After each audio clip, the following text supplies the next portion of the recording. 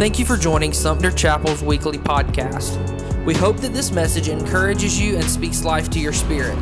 As always, we pray that this podcast will further God's kingdom by seeing one more made new. Now, let's get started with today's message.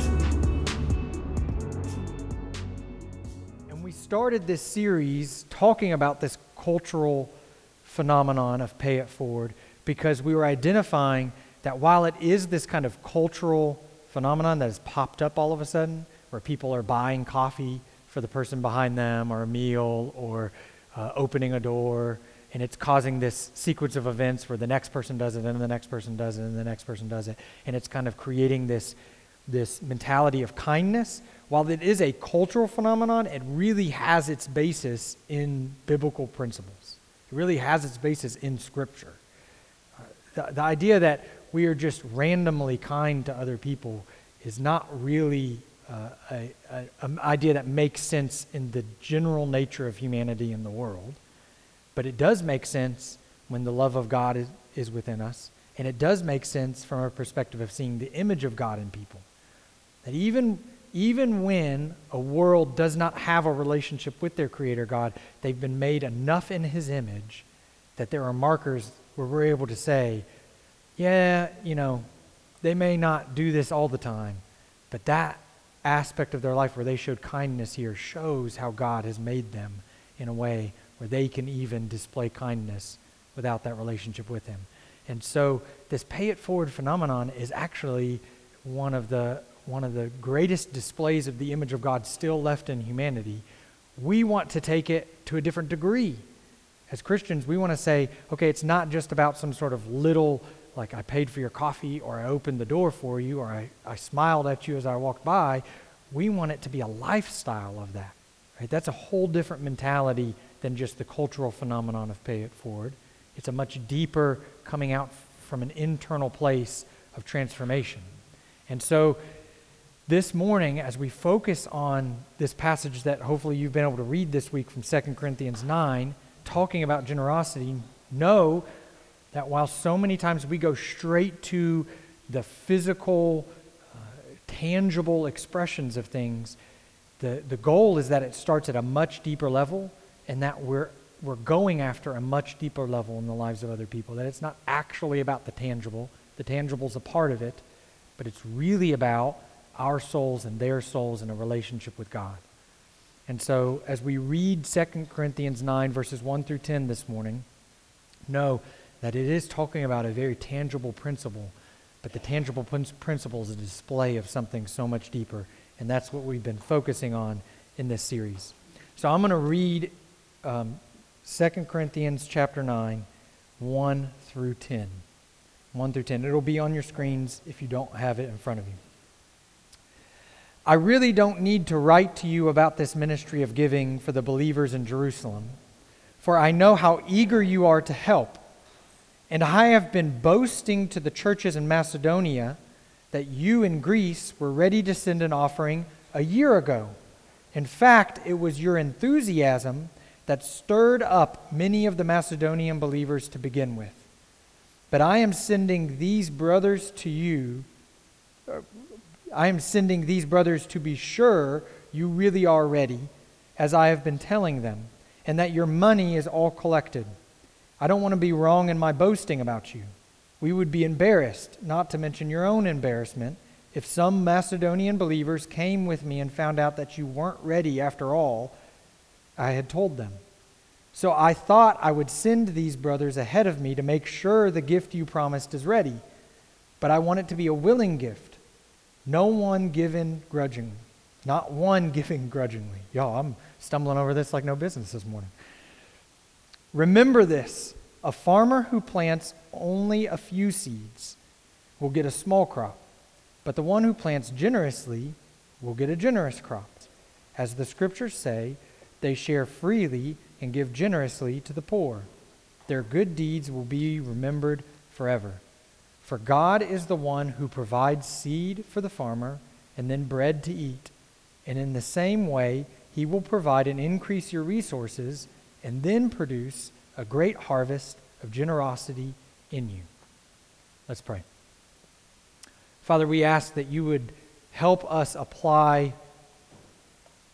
this very tangible, practical teaching at an even deeper level to the core of who we are, that we might see your desire for us to become more like Jesus, that we would learn to live lives of generosity, not for the sake of some sort of attention for ourselves or some sort of feel-good moment, but lives of generosity because we are pouring our lives out as you've poured your life out for us. That it would be a calling, a sense of deepening our relationship with you as we learn to become more like you, as we learn to pour ourselves out and give ourselves away. And so we thank you for your son Jesus, the example he set, what he accomplished, and how we are being made more and more into his likeness. And it's in the name of Jesus I pray. Amen. So Paul here says a couple key things and uses one key analogy. He mainly says, give willingly. When you give cheerfully, and give generously. Give willingly, give cheerfully, and give generously. And his principle, Paul's principle for this idea of God's provision in our lives is really about God's provision is for the purpose of our generosity.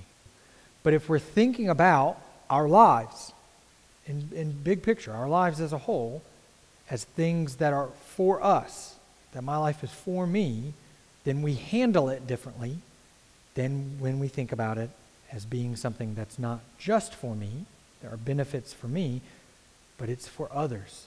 It's this harvest that's being produced for others. You think about a farmer, especially a farmer that produces large amounts of crop. Yes, they can take from that crop for themselves, for their family, but the largest amount of that crop that they're producing is going to go to other people. Now, it might be that they sell and barter it, especially at this time, in order to provide more stuff for their family, right? To provide in other ways for their family. But the majority of the crop they're growing is not for them. If they're a large production farmer, especially, they're not just providing for their family. It's not a gardening so that my family has something to eat. It's a farming for the sake of society, in a sense, for the sake of humanity, right? That all these other people would have what I'm farming, food to eat, animals to kill and eat.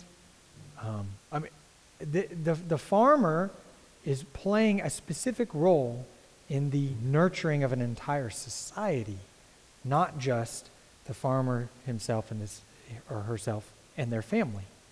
And so when we view, okay, God has given me even the resources that I have to provide for myself, what is God wanting me to do with those things? Then that changes how we handle living our lives. In fact, Paul says that the principle is God has given the farmer the seeds to plant, let alone will give the farmer the harvest to increase, right? The farmer didn't even produce the seeds that he's going to plant and then tend to so that the harvest can come. Right? God provided even that. Right? There's nothing that the farmer is actually producing.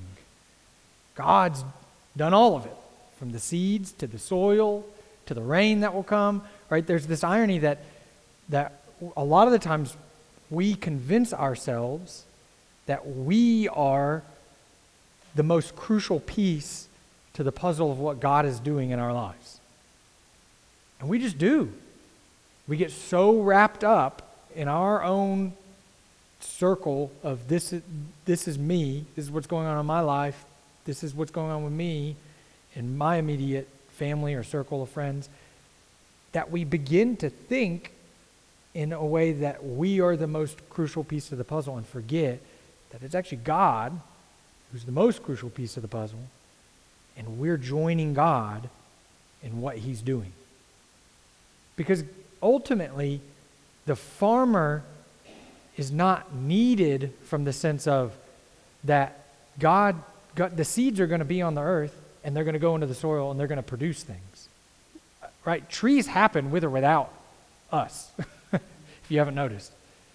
They happen with or without us. They produce flowers or some sort of fruit. That fruit falls to the ground and goes into the soil, and another tree comes up. The purpose of the farmer is not that he's actually producing anything.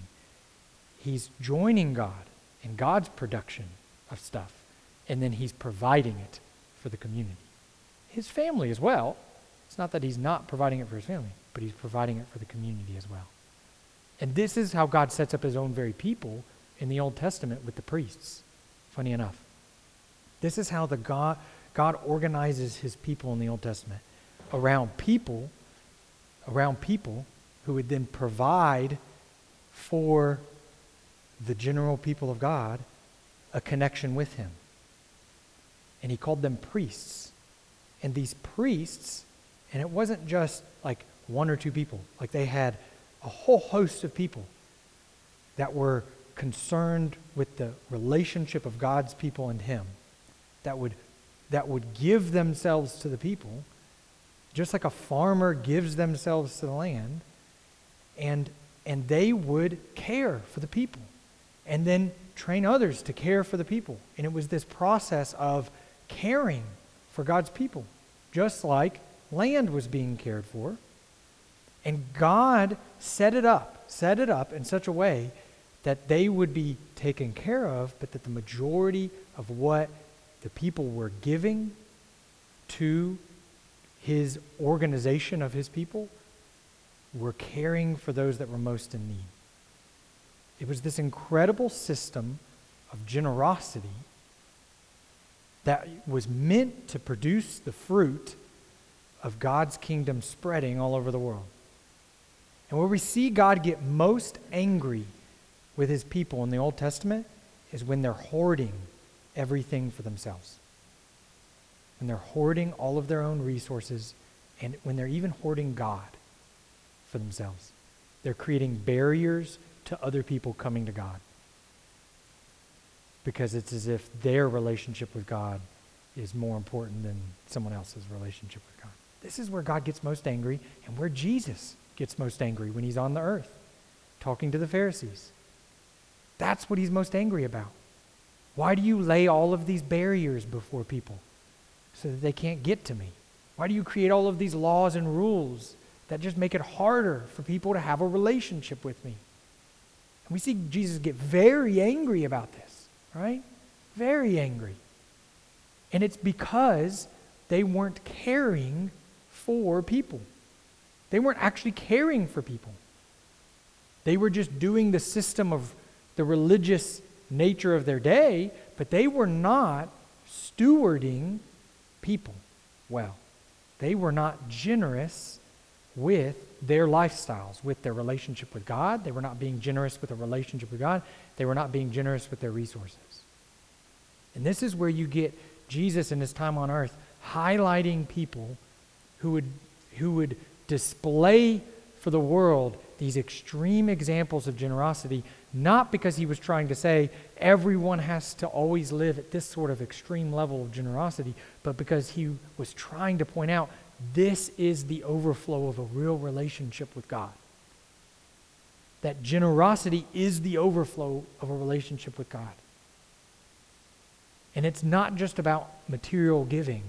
It's about giving of yourself, right? Because Jesus ultimately didn't change the financial circumstances of hardly anyone. If you read the Gospels, he does very little financial investment in the people of his day. He heals. He does physical investment. He does miracles like casting out demons. And he ultimately repairs all of humanity's relationship with God, right? I mean, his investment was about the whole person. He wasn't just concerned about their circumstances. Their circumstances mattered to Jesus, but they weren't the reason why he was giving his entire life away for them. And that's important, because we must build on that foundation to see the results of generosity in our lives that we, I think, want to see in our lives. I think most believers want to be generous people. But it's a heart issue. It's a heart transformation issue for us to then be able to display it outwardly.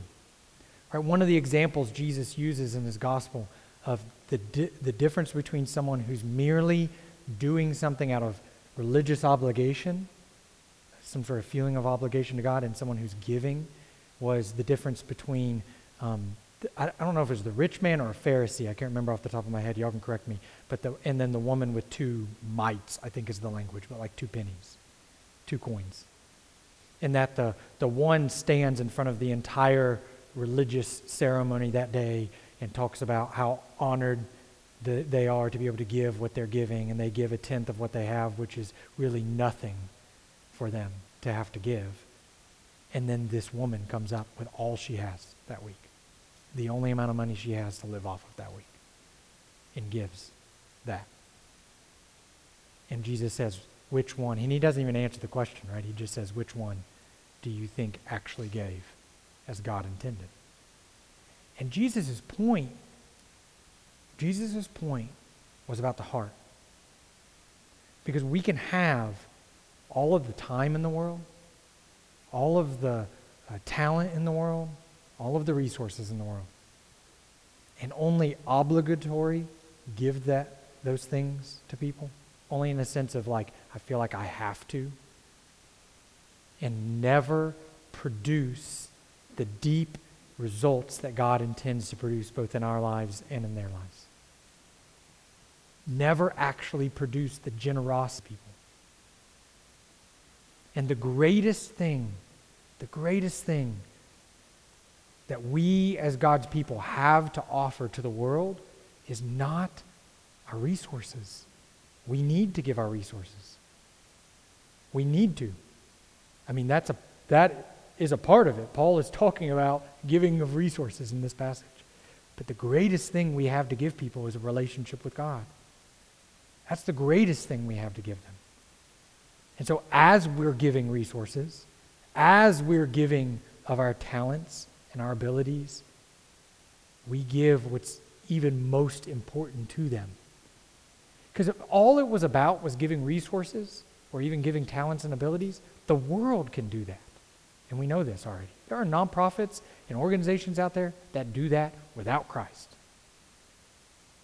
That can be done by the world. But what can't be done by the world is the gift of a relationship with God. They don't know how, and they can't because they don't have one.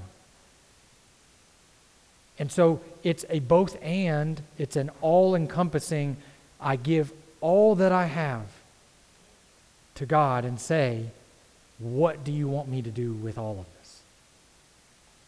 And it doesn't look the same for everyone, but the calling looks the same. The calling to be generous with our lives looks the same. And so it's not going to work itself out in the same way, but it's always going to be consistent in how we're called. So as we think about this concept of pay it forward, as we reflect in on, okay, God, how are you calling me to become more like Christ in this way? How are you calling me to be generous with who I am? Then we must learn to dive deeper into a relationship with God so that it's coming out of a deep place of generosity and not just some sort of surface level checking a box or giving. Because when it starts coming from that deep place, the fruit of generosity it will produce both in our own lives, of giving ourselves away more and more and more, but also into the lives of others as it multiplies into their life. They begin to see someone who's being generous, and they begin to emulate that in their own generosity. The fruit that it can produce is transformative for the world. The reason the church in Acts grew like it did so rapidly early on was the level of generosity that they had. The level of generosity that they had with their lives. Not just with their resources. Their resources were a part of it, but it was with their lives, that they would welcome people into their lives in ways that the rest of the world does not welcome people into their life. Right? It was only the believers that were really welcoming people into their lives and saying, I'm going to love you like you're my family, even though you're not. Even though I have no obligation to you in that sense, I'm going to love you like I do.